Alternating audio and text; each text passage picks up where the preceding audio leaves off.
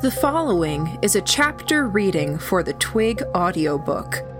Please support the original author at twigserial.wordpress.com. Thank you.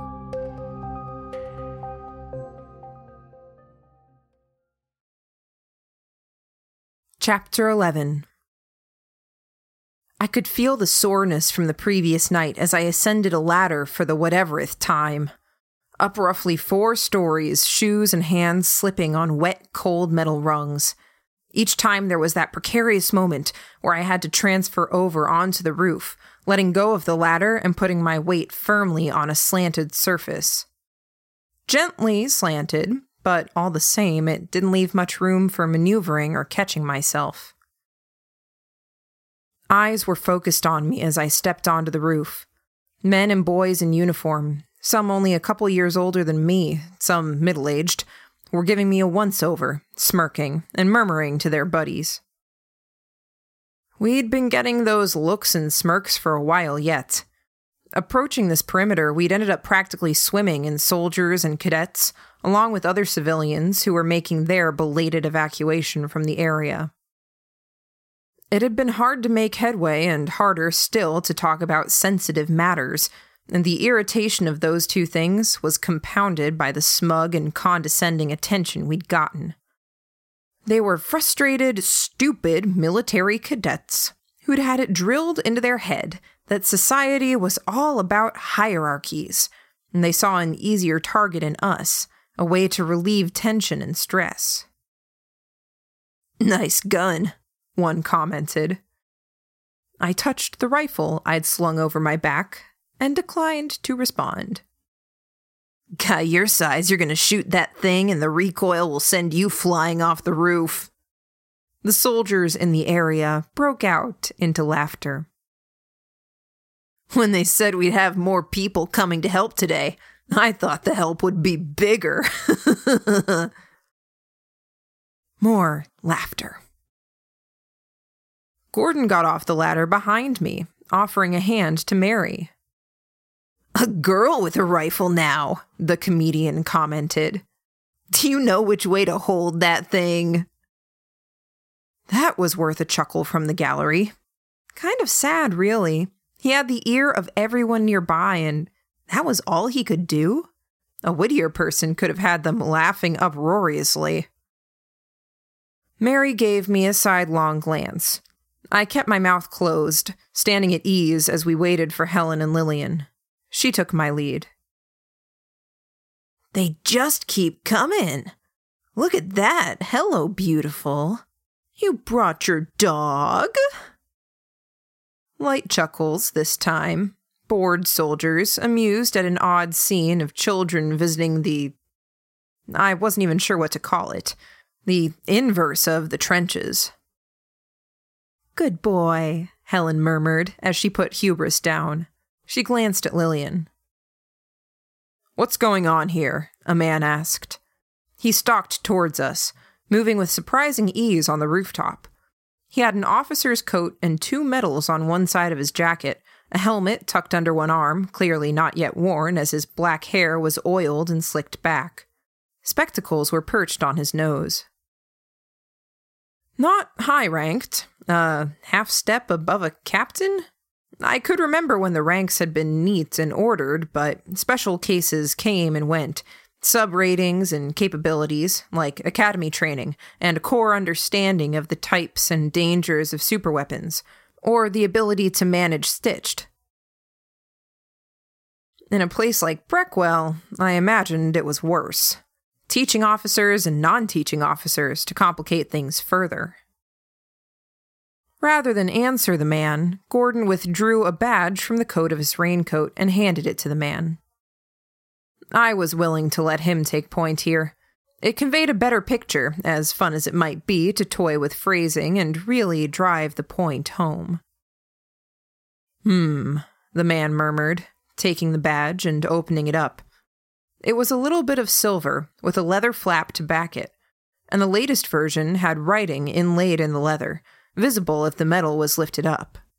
I had no idea how Gordon's was legible. Mine had so much wear and tear that most of the lettering had flaked off. We waited, patiently. The Joker and the other soldiers had fallen silent. "If you look over there," the officer pointed, "the autonomous weapons are gathered over there." "I see them," Gordon said. "I trust your accommodations were suitable?" "Yes, thank you," Gordon said. "If there's anything you need, I can relay your requests to the Major." "We may take you up on that," Gordon said. "Where can we find you?" "I'm looking after several groups. Ask anyone here, they'll know where to find me." "Thank you, sir," Gordon said. Navigation across the roof was treacherous, as groups were now camped out. The little rises where the roof extended over windows were flatter than the rest, and served as points to congregate, with sandbags and weapon emplacements set down, and soldiers clustering there, so close together that knees and shoulders touched. In other places, men with guns and binoculars were sitting on the roof's peak, normally the easiest ground to tread on. It struck me that the way the city was laid out made it easy to set a perimeter around a given location. Pick any point in the city, and the constantly curving and looping streets allowed a circle to be established with relatively few gaps. There were gaps here. Frey's destruction had opened several, and I could see the distant shapes of people and emplacements on distant rooftops, covering those gaps. Less effective than a 12-meter wall with gunmen perched on top might be. With the streets being wider hereabouts, there was more room for Frey's group to move around, if and when they stepped out of the building, but less cover. Some of those streets had scorch marks and craters. There had been artillery fire in the night. Some had been close to the building. Scaring her people, keeping them off balance. It was good. Night without sleep, staring out windows and looking for signals from their double agents in our midst that something was going to happen, rattled by periodic artillery fire, wondering if that was the blast that preceded an attack, knocked down a wall, or wiped out a group of defenders. I imagined Frey was very calm and collected throughout, but I had to wonder about Cynthia, who'd seemed shorter on temper, and about Mauer, who was a soldier, intimately familiar with these situations and this kind of pressure. A crack and explosion made me think someone had fired an artillery shell. Instead, as I looked to the source, I saw the Breckwell Beast. I looked at its routes. To get to Frey, it would have to travel for 2 minutes down one path, decide to turn down one path instead of continuing forward through a hole in a series of houses, turn right, and decide to turn left instead of taking the more convenient forward path. I was willing to bet it was designed to go forward when it had a choice.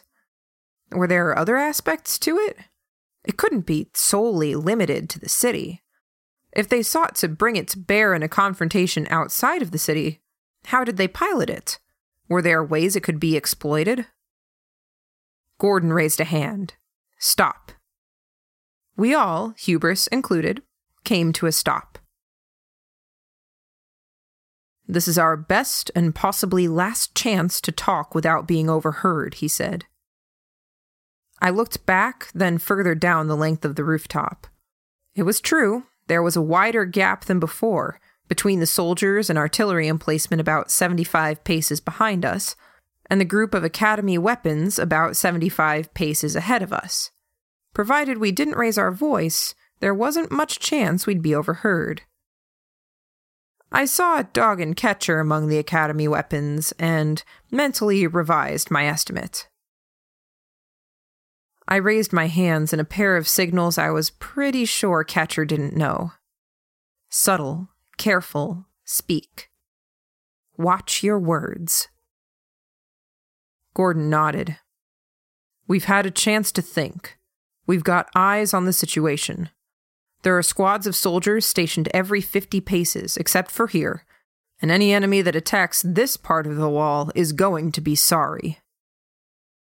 Dog, catcher, the engineer, the rye man, others I didn't recognize.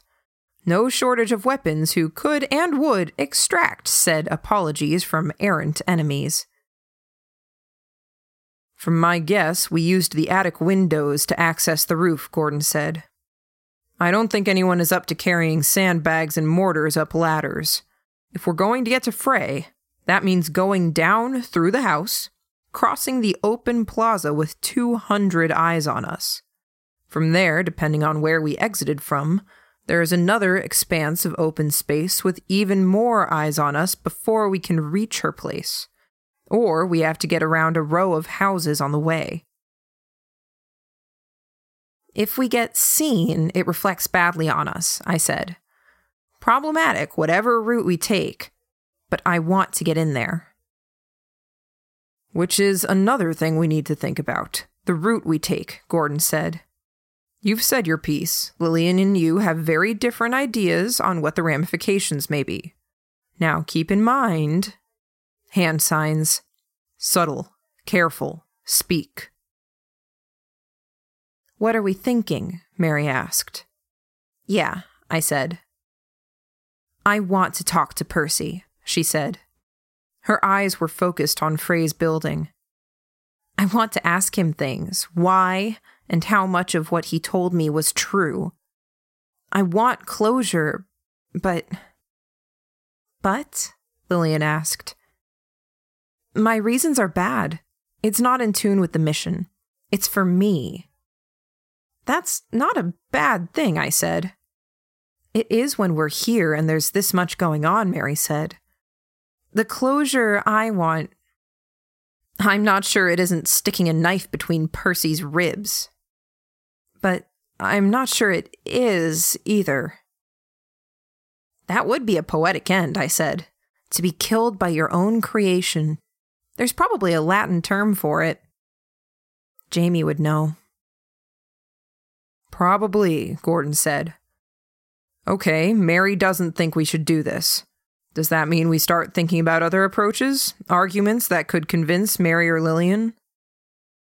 Percy killed the mice to make ghosts, I said. Time and again he preys on the vulnerable. The Mary before Mary, rendered into fodder for experimentation by... It would have had to be Cynthia's group. Sometimes it feels pathological, the way he preys on children. I didn't know your feelings on the subject were so strong, Gordon said. I shrugged. I couldn't make eye contact with the others because admitting to a more personal vendetta against someone, a justification, it felt wrong, awkward. Doubly so because I was speaking it aloud. I crouched, straddling the peak of the roof, one hand fidgeting at my knee. Sorry, Mary, to say all that. No, Cy, it's fine. You had to say it. I want you to say it. I nodded. I didn't think it was fine, but I didn't say so. He's a fox, I said. I ran my finger down the outside of my raincoat, collecting water droplets, and drew out the symbol on my knee. There wasn't enough moisture, so it barely worked. A series of blobs and lines instead of a proper triangle with two little triangles for ears. If we move forward with my plan, what I'm arguing for, it doesn't rule out working out how to remove Percy. At my knee, my hand made a gesture. Speak. I looked up, and the others were looking down at me. No signs to ask for clarification. I trusted they understood what I was saying. We talk to Frey, and we make a deal where Percy gets removed from the picture in exchange for our help. I ventured, I don't know how that works for you, Mary. I know there's the emotional component. He is my father, Mary said. My maker. Everything I am, just about everything and every skill I'm proud of, he gave me. A knife appeared in her hand, blade resting between two fingers, handle extended back over her knuckles and the back of her hand. She rolled it along her fingers until it fell off the side, let it fall, and caught the pommel. We're running out of time, Gordon said. The discussion with Frey won't be short.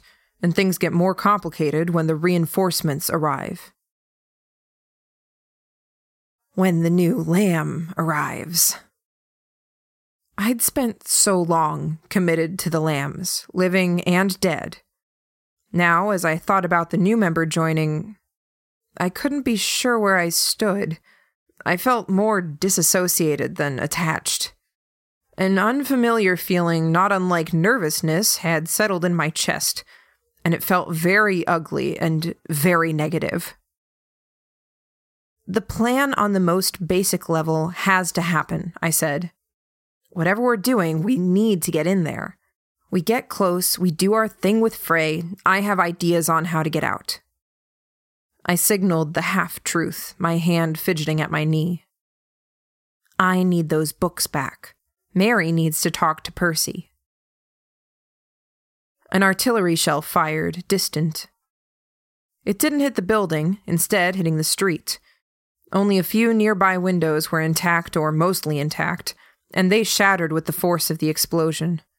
A plume of dust and smoke was kicked up, only to get beaten down by the rain. I watched it, studying.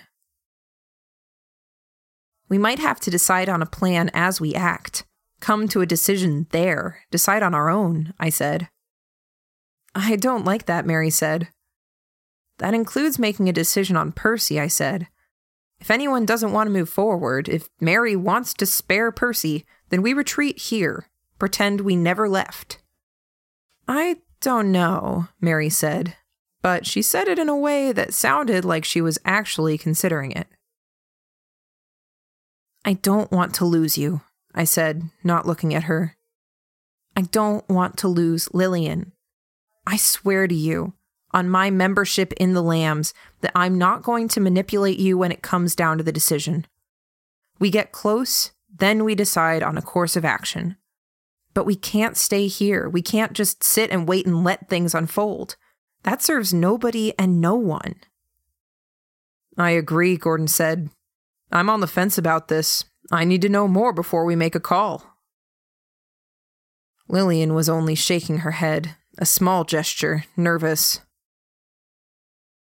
I know you have commitments to the academy, Gordon said, his voice soft.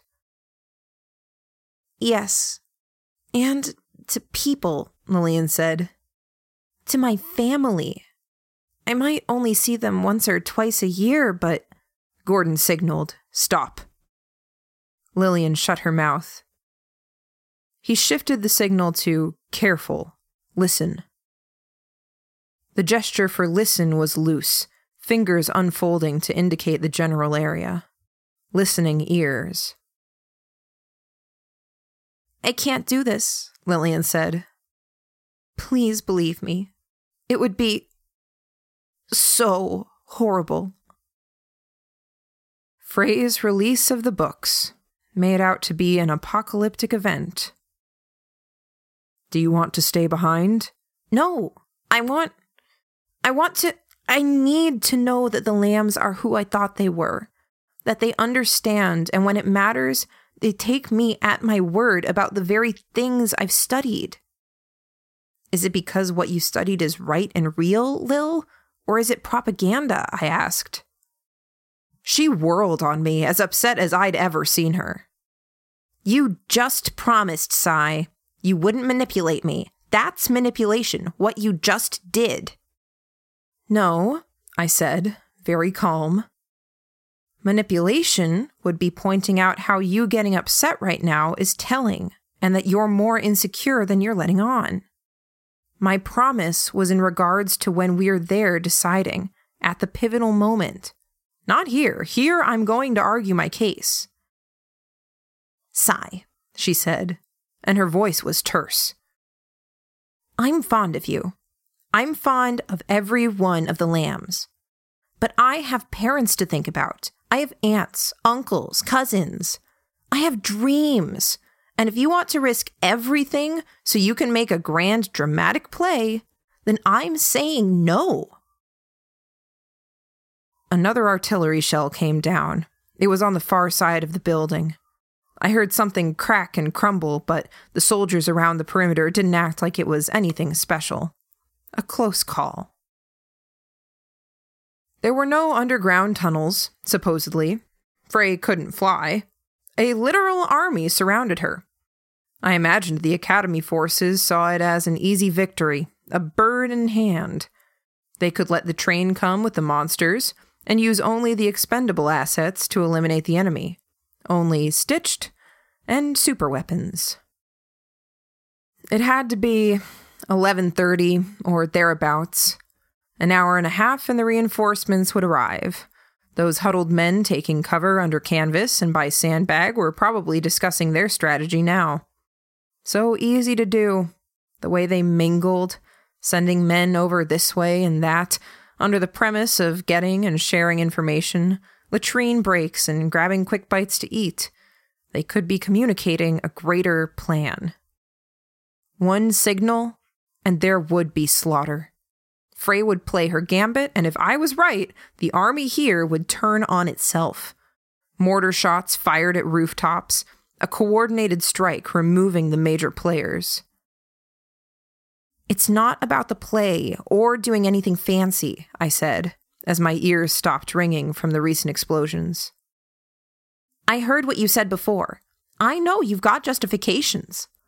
But Sai, you're smart enough that you're going to come up with perfect, convincing reasons to do something you want to do, and you're going to come up with perfect, convincing reasons not to do something you want to do.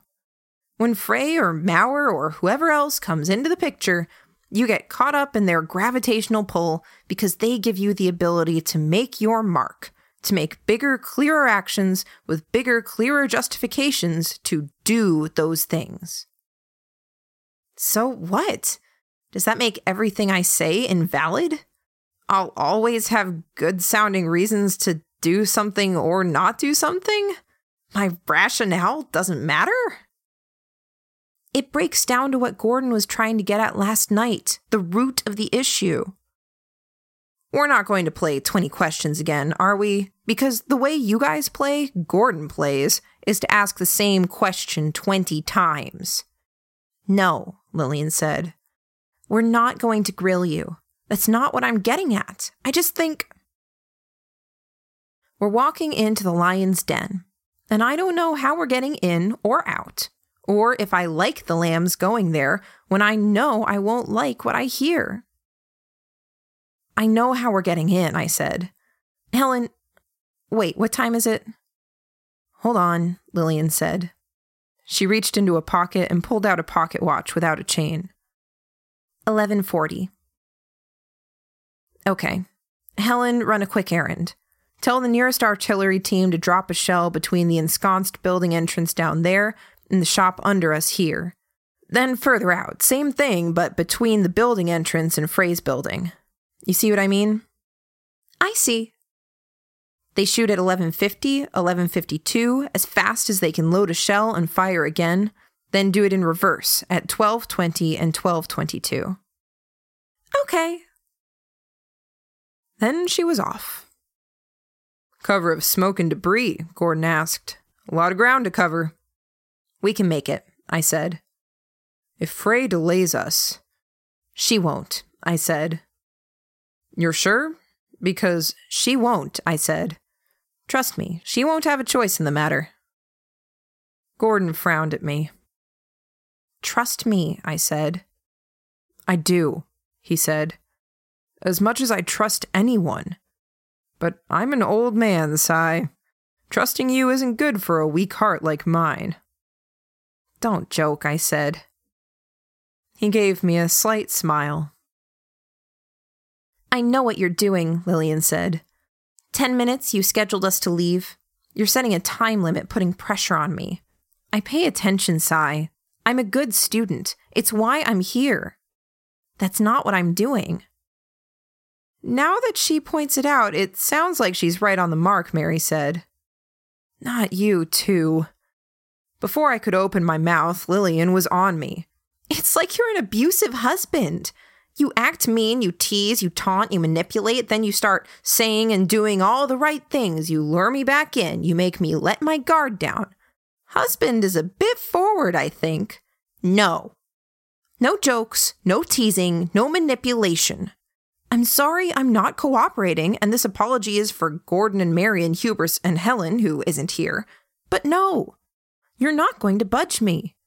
The only way to win against Cy for sure is not to play his games. I'm staying right here. I'm not coming, and if you leave, I'm going straight to the people in charge and telling them what's happening. I sighed. Lillian folded her arms. Even if it kills us? I asked. If you do this, if you're really considering this, you're dead to me, she said. I could see from her expression that it wasn't true in the slightest, that it killed her to say. Lillian, I said, and I dropped my voice to a whisper, stepping closer. I reached out to pull her hands free and take them in mine, and she refused to give them to me. She's going to make this happen. Not with our help, Lillian whispered to me. I saw their setup, I said. Okay? Where their stuff is. I know where the labs are. You know what's flammable. No grand plays, nothing fancy. We get over there. Mary gets to confront Percy. I get to hunt for the books. We burn them out. All lies. With all the strength I could muster, I pulled one of Lillian's hands away from her arm. I clasped her wrist and put my hand in hers, palm up. I signaled. Ruse. Her eyes narrowed. I looked over my shoulder at Gordon and Mary. They'd seen the gesture. I don't trust you, Lillian said. We're doing this, I said. We don't have long. Come on. Helen was already on her way back. I had Lillian's wrist. I pulled her behind me. In through the access window that led us into the attic of the building. The hatch leading from the attic to the building below was locked. I got my lockpicks out, but Mary pushed me aside. Sigh, Gordon said. Trust me, I said. It wasn't a hard lock to open, less than a minute's time. The hatches were common to every attic in the area, and the real purpose was to delay invaders. They could afford to be cheap. The building was a set of offices, smelling strongly of cigarette smoke and firewood. We were quickly down the stairs to the third floor, then the second. I stopped. The others, intent on continuing down to the first, bumped into me. I stopped them. I raised a finger to my lips and led the others to the window. Still pulling Lillian behind me, I crouched there. My fingers tapped Lillian's pocket. She withdrew her pocket watch. 2 minutes until. Crouching, hands over my ears, I waited, the others with me. The explosion rocked the building, knocking me on my ass. Gordon's hand kept the bayonet blade of my rifle from stabbing Mary. They helped support me. I watched the plume of smoke, then looked to either side, studying the surroundings. The next explosion came before the debris from the first had cleared, easier to bear. What's... Gordon started. I put a finger out, shushing him. The retaliation from the rebels came shortly after. A band of Stitched, carrying heavy rifles. The rifles of the people at the perimeter and the rifles of the Stitched didn't quite reach each other with the intervening buildings and everything else. They were firing at people on the rooftops. How does this work? A horn, as it turned out. It blared from above. And who? My heart sank as I saw. Dog and Catcher reached the ground level in record time. They plowed into the group of Stitched. One Stitched ran back toward Frey's building, dropping the weapon and disappearing into the smoke. I held up my fingers, counting. 1, 2, 3, 4... Sigh? Gordon asked, noting the fingers. 8, 9, 10, 11... 20 seconds in all passed before Catcher returned, his quarry in his man-catcher's grasp. The smoke was clearing, and as it did, he picked up the pace, running for cover, snapping the stitched's neck and tearing head from shoulders with a movement of the man-catcher. He passed out of our field of vision. "You expected that," Gordon said, voice quiet. I nodded. "I don't understand," Lillian said. "It wasn't the plan to cross over and wing it," I said. "I suspected we were being watched or listened to. I wanted them to think we were coming. Frey's mole, if she had any, would want to pass on information about us sabotaging her, blowing up labs, the fact our group was split. The trick was to give them a reason and an opportunity." I looked at each of the lambs. If they didn't have a mole, nothing lost, we talk it through and schedule another crossing. If they did, then maybe something like that happens. A signal, asking for a reason to go down to ground level. Dog and Catcher signal they're going down, dispatch expendable troops, and relay a message while they think we're not looking. "They're working for Frey," Gordon said. I nodded. And given who is in their company, I'm not sure the other experiments aren't either.